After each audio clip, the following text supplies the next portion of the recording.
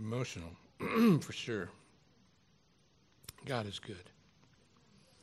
We're going to be in Proverbs today, chapter 3. So if you'd open your Bibles, if you have one. We're going to be reading verses 1 through 8. I'll read the text and then pray for the preaching of God's word. If I can get my voice back. The words will appear. Oh, there they are. Okay. God's word says, "My son, do not forget my teaching, but let your heart keep my commandments. For length of days and years of life and peace they will add to you. Let not steadfast love and faithfulness forsake you. Bind them around your neck. Write them on the tablet of your heart, so you will find favor and good success in the sight of God and man. Trust in the Lord with all your heart, and do not lean on your own understanding. In all your ways acknowledge him, and he will make straight your paths. Be not wise in your own eyes. Fear the Lord and turn away from evil. It will be healing to your flesh and refreshment to your bones." Father, as we dive into your word this morning, Lord, I pray that we will see your love and truth coming out of these words that you have written down for us to learn from, to know, and to live. So, Father God, help us now. Holy Spirit, help us to see your word and to receive your word, Father. That we may be enlightened, enriched, and taught for your glory. In Jesus' name we pray. Amen.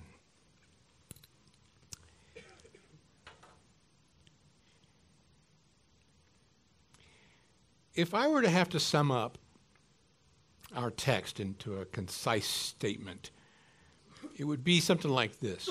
Chapter 3 of Proverbs is an education in how to live life well.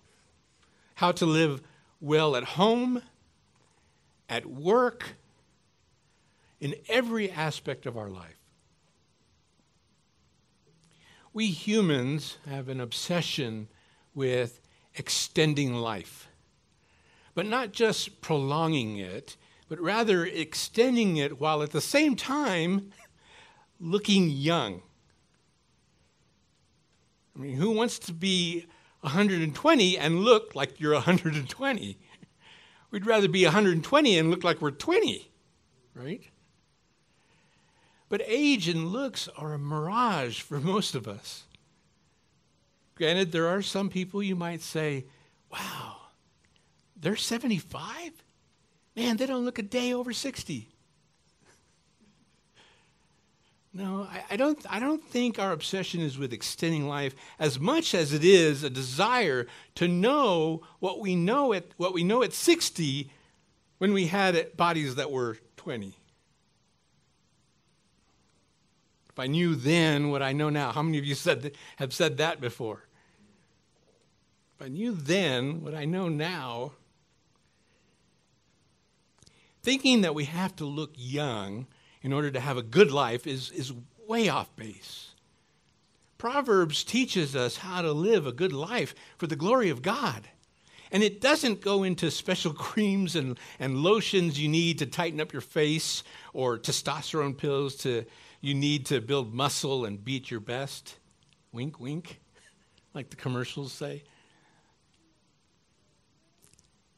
God shows us the way to shalom, verse 2. good success in verse 4 and refreshment in verse 8. This is life lived well. Shalom is a Hebrew word meaning peace, harmony, prosperity, welfare, and tranquility. Tranquility. I like that word, tranquility. It sounds so peaceful. I like peace and quiet. With my hearing going nowadays, when I want peace and quiet, I just take my hearing aids out. It's very peace and quiet. Tranquility. In Proverbs 3, God shows us the way to peace, good success, and refreshment. He shows us how to live well. And he does this in a fatherly, loving way. He doesn't threaten us with words like, you better do this or you won't have a peaceful life. No, he actually starts off chapter 3 with the words, my son. My son. God is speaking to us as his beloved ones, his adopted children, the ones he chose. None of us were forced upon God. He picked us to be his children. He chose us in Christ before the foundation of the world. As it says in Ephesians 1, 3 through 6, blessed be the God and Father of our Lord Jesus Christ, who has blessed us in Christ with every special blessing in the heavenly places, even as he chose us in him before the foundation of the world, that we should be holy and blameless before him.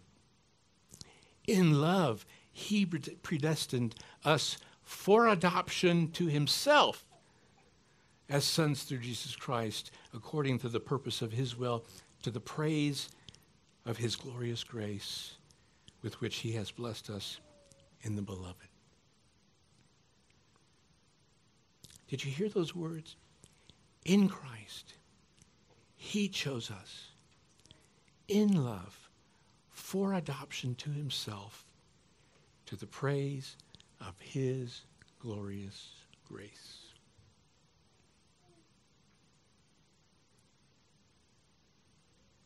He chose us. And now, as his beloved, he's instructing us on how to live life well for his glory. The way God references is like a father does to his child who he dearly cares for, one who his interest is in seeing success. See, God wants for us to do well. Length of days and years of life and peace, verse 2. Favor and good success in the sight of God and man, verse 4. Barns will be filled with plenty, and your vats will be bursting with wine, verse 10. And in verse 16, riches and honor. Wow. That's a lot of prosperity, isn't it? Barns filled, vats bursting, riches and honor. But do not mistake God's love and desire for us to do well with some who would term as the prosperity gospel. We do not preach that here. The prosperity gospel is found nowhere in the Bible. Let me say that again. The prosperity gospel is found nowhere in the Bible. The prosperity gospel is cold-hearted materialism in religious disguise. It chooses selected Bible verses for a name it and claim it agenda. It does not love God. It seeks to use God for our selfish gain. The prosperity gospel never says words like it says in Philippians 3, 7 through 8, where it says, but whatever gain I had, I counted as loss for the sake of Christ. Indeed, I count everything as loss because of the surpassing worth of knowing Christ Jesus my Lord. For his sake I have suffered the loss of all things and count them as rubbish, in order that I may gain Christ.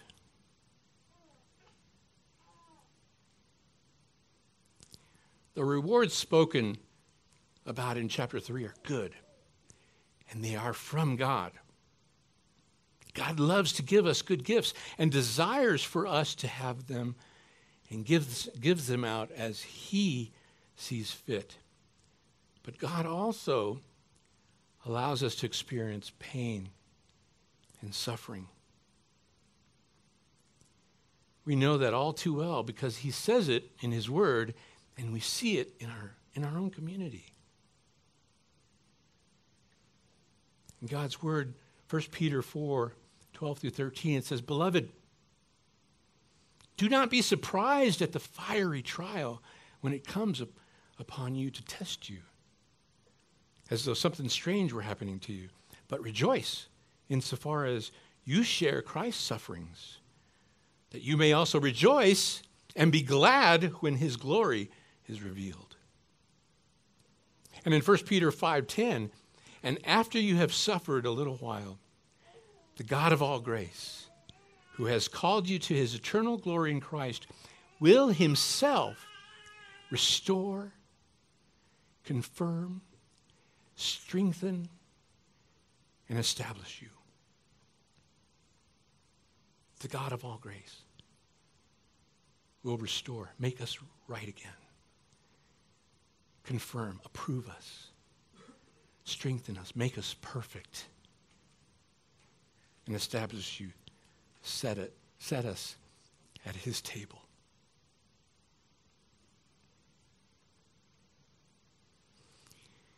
But even before we're called to his eternal glory in Christ, God sends both earthly blessings and earthly sorrows. Think of Jesus. He suffered at the cross and prospered at the resurrection. Your suffering will end for you at death when your body finally fails. It happens to everybody. But you will reap the reward of eternal life through the resurrection made possible by Jesus Christ if you have accepted Christ into your heart and confess him as your Savior. That's what we have to look forward for.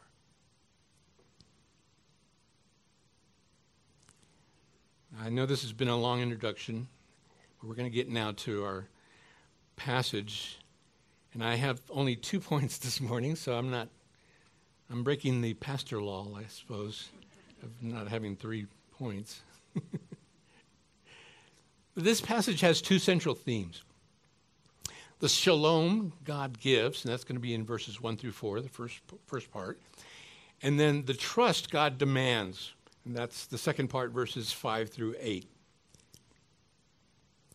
These will be my main points for this morning. And from these themes, I also formulated my title for the message, which is The Shalom God Gives Through the Trust God Demands. So let's look at that. Let's begin with point number 1, the shalom God gives. Now, something I'm going to point out while we're looking closely at these verses is how God, our wise Father, links his counsel to incentives. Look at the first 2 verses. The counsel is this: "My son, do not forget my teaching, but let your heart keep my commandments." That's his counsel. And then the incentive is this: "For length of days and years of life and peace they will add to you." See the counsel and the incentive. The incentive is shalom, length of days and years of life, in other words, long life, and peace, shalom. And what is it we need to obtain this long life and peace, this shalom? What do we need? Well, 2 things that he gives us in his counsel: his teaching and his commandments. 2 things that are key in order for us to find our way to shalom. And his counsel is that we do not forget his teaching. And we put his commandments, his law, in our hearts.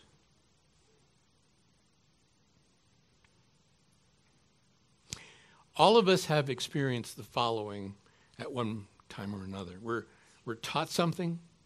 Maybe it's something we're not really interested in, or something that's not very exciting, or perhaps it's difficult. And 5 minutes after we're taught it, we forget everything that we were just taught. Does that happen to you? It happens to me all the time. That's usually because the incentive to learning it and not forgetting wasn't great enough. But God is saying, in this text here, he's saying, pay attention. Pay attention. This is important. This is important, and it will bring you great reward. This is valuable stuff, so don't forget it.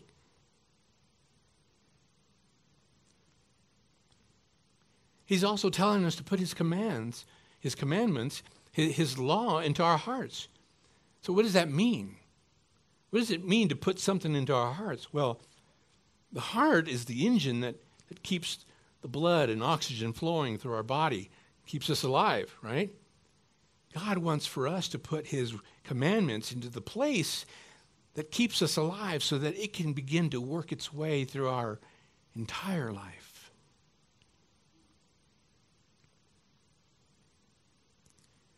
Pay attention. Do not forget my teachings and put my commandments into your hearts, because it will bring you peace and long life. Don't be a fool. Remember chapter 1, verse 7. The fear of the Lord is the beginning of knowledge. Fools despise wisdom and instruction. God is instructing us here, and he's saying, don't forget. Pay attention. Put my law into your hearts. More counsel and incentive to find shalom in verses 3 and 4 now. The counsel, let not steadfast love and faithfulness forsake you. Bind them around your neck. Write them on the tablet of your heart. And the incentive, so you will find favor and good success in the sight of God and man. Steadfast love and faithfulness. These are characteristics of God himself.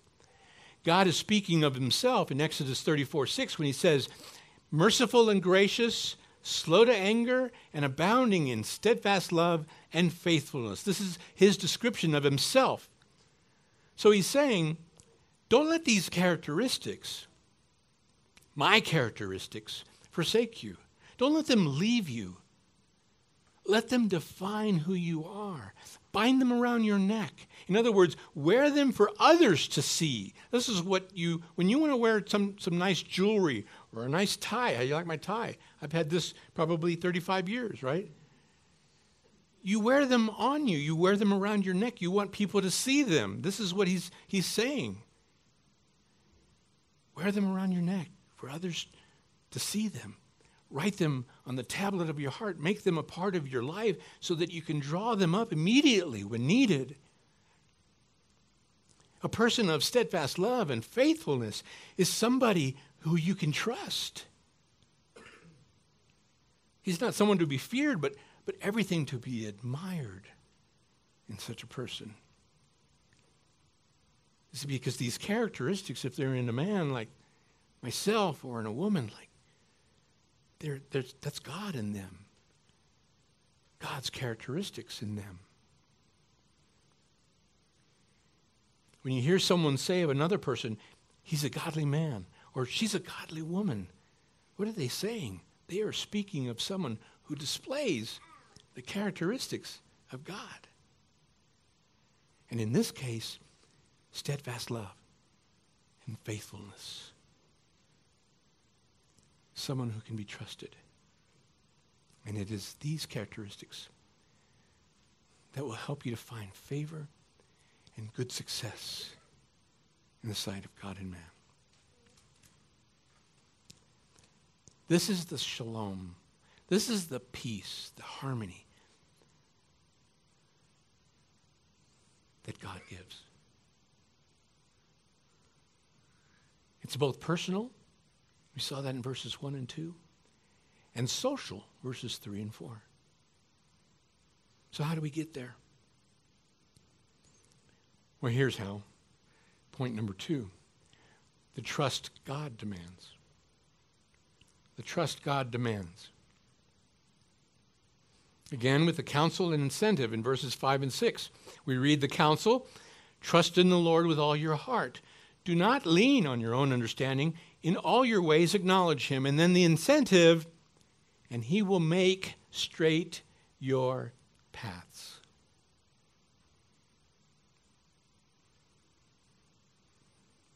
Now, this is something that we usually find very hard to do.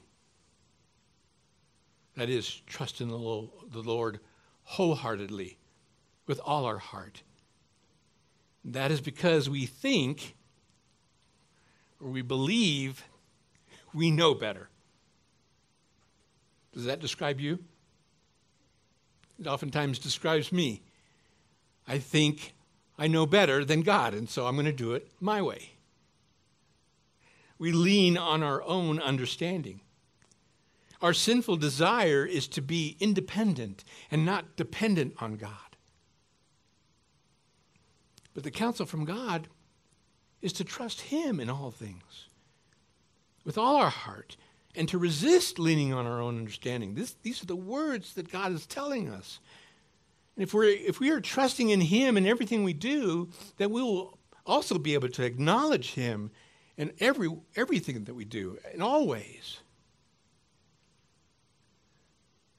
We'll be able to give credit to him because it's all due to him. And the reward for acknowledging him and trusting him is he will make our paths straight, more peace and tranquility in our lives, and fewer twists and turns that cause derailment.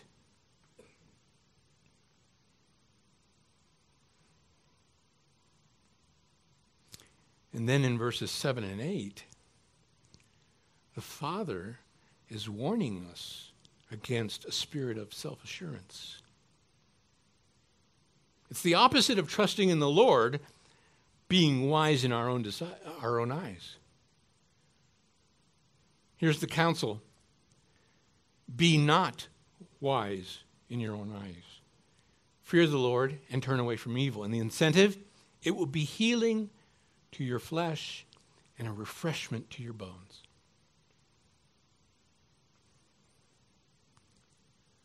How many of you remember the song by Frank Sinatra called My Way? I want to read some of the words from that song. I had never read these before, and I found them, and my goodness, it was very interesting. Listen to these words. I haven't posted. And now the end is near, and so I face the final curtain. My friend, I'll say it clear. I'll state my case of which I'm certain. I've lived a life that's full. I traveled each and every highway, and more, much more than this, I did it my way. Yes, there were times, I'm sure you knew, when I bit off more than I could chew. But through it all, when there was doubt, I ate it up and spit it out. I faced it all, and I stood tall and did it my way. Listen to this. For what is a man? What has he got? If not himself, then he has not. To say the things he truly feels and not the words of one who kneels. The record shows I took the blows and did it my way. Wow. Wow. I think it's sad that we glorify the know-it-all who does it his way. Here's what the Bible has to say about that. Proverbs 26:12 says this. Do you see a man who is wise in his own eyes? There is more hope for a fool than for him. Wow. More hope for a fool than for him.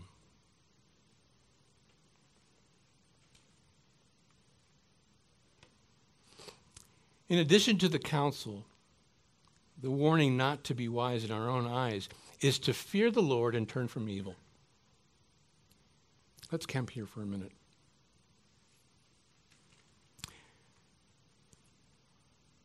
Is it possible for anyone to fear the Lord and turn from evil?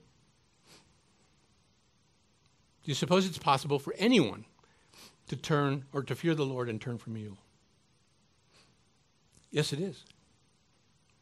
Yes, it is. God has made clear to us who he is, so it's possible. It's possible for anyone to fear God, to have reverence for who he is, the creator of the universe and all things in it. In Romans 1, verses 19 through 20, he says this, for what can be known about God is plain to them because God has shown it to them. For his invisible attributes, namely his eternal power and divine nature, have been clearly perceived ever since the creation of the world in the things that have been made. So yes, it's possible for anyone to fear the Lord. Even very bad people can believe there is a God.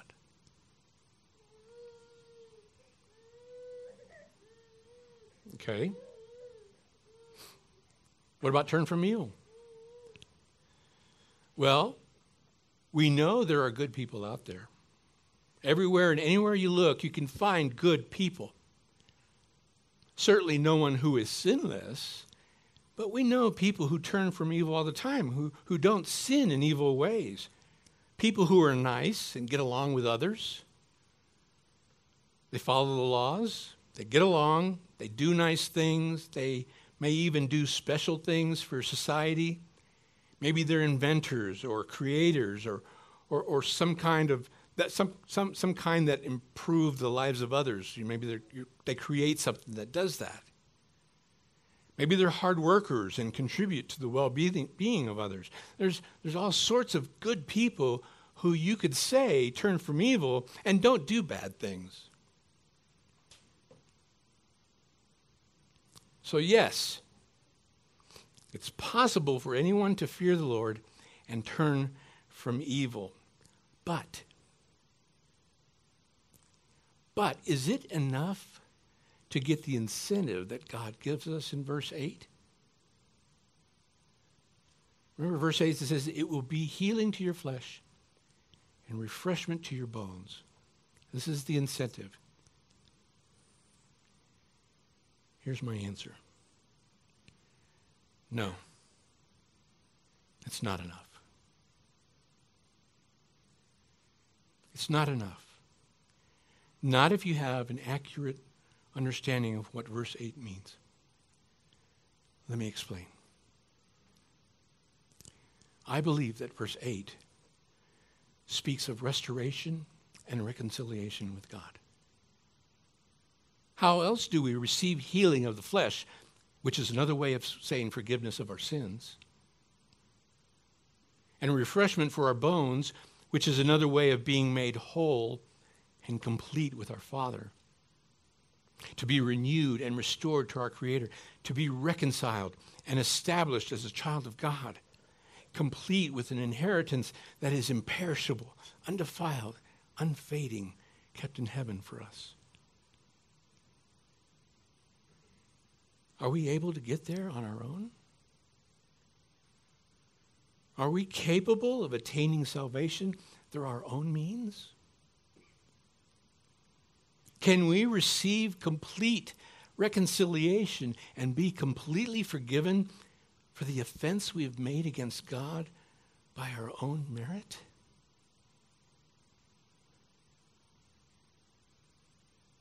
By fearing the Lord and turning from evil? Can we get there by just doing that? We've already established that anybody can do that on their own. Is it possible at all? Is there a remote chance that even some of us good people can be accepted into God's kingdom on our own merit?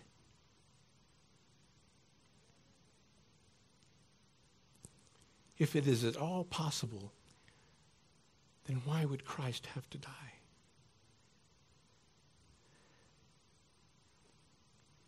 Jesus became a man, lived a sinless life, sacrificed his perfect life, and offered himself up as a ransom to pay for the sins of man because it was not possible for man on his own to make up for the offense against God.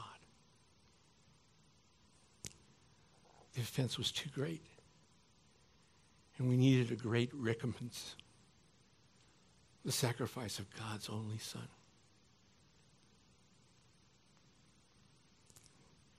2 Corinthians 5:12 says this, "For our sake he made him to be sin who knew no sin, so that in him we might become the righteousness of God."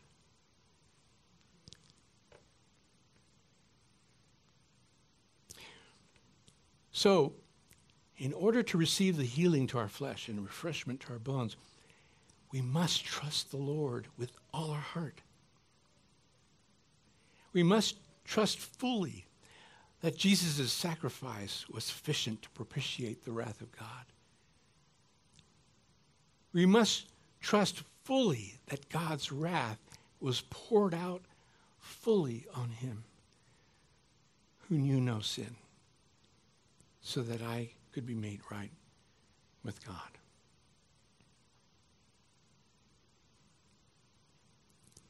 If we have faith and trust God with all our heart, if we trust our Savior Jesus Christ with all our heart, if we accept and confess that he died for my sins and acknowledge him in all my ways, then my path shall be made straight, and I shall be saved.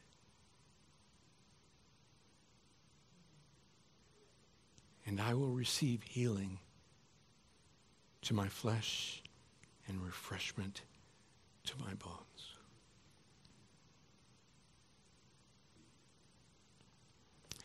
As the band comes up, let me close with these thoughts. Proverbs 3 is an education in how to live life well. How to live life well at home, at work, in every aspect of our life. God, our Heavenly Father, who cares for his children, wants for us to live well for his glory. He encourages us not to forget his teaching and to write his word into our hearts because it will bring us peace and long life. He tells us not to let steadfast love and faithfulness leave us and to wear them so others will know that we are his children, so that we will have favor and good success, wisdom for us personally and socially. And the trust that he demands, that we trusted the Lord with all our heart, is because his love, the love of his Son given as a sacrifice for our sin, so that we may be reconciled with him, is worth our complete trust in God the Father, the Son, and the Holy Spirit. It's worth an eternity of no more suffering, no more tears, no more sorrow. It's worth an eternity of living in a place where you walk on streets of gold and the heavens sing hallelujah to our King. Salvation through Jesus Christ has broken the bondage of sin and has guaranteed us this life everlasting in the age to come. But until then, although we live in a broken world, a world full of evil and destruction, a world that is perishing, we can still have shalom here on earth because he promises it. The way to shalom, the way to peaceful living, the way to God-glorifying living. God-glorifying living in the home, at work, and in all aspects of our life. Acknowledging him in all our ways so that he will make straight our paths. Trusting in the Lord with all our heart and accepting salvation through his Son, Jesus Christ, so that we may receive healing to our flesh and refreshment to our bones. The shalom here on earth and the shalom to come in the new heaven. How to live life well. The shalom that God gives through the trust that God demands. Let's pray.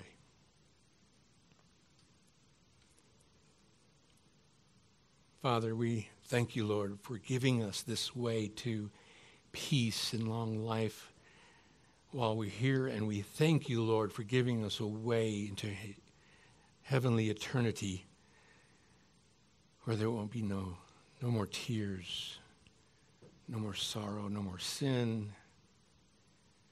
And you've given us that way through your Son,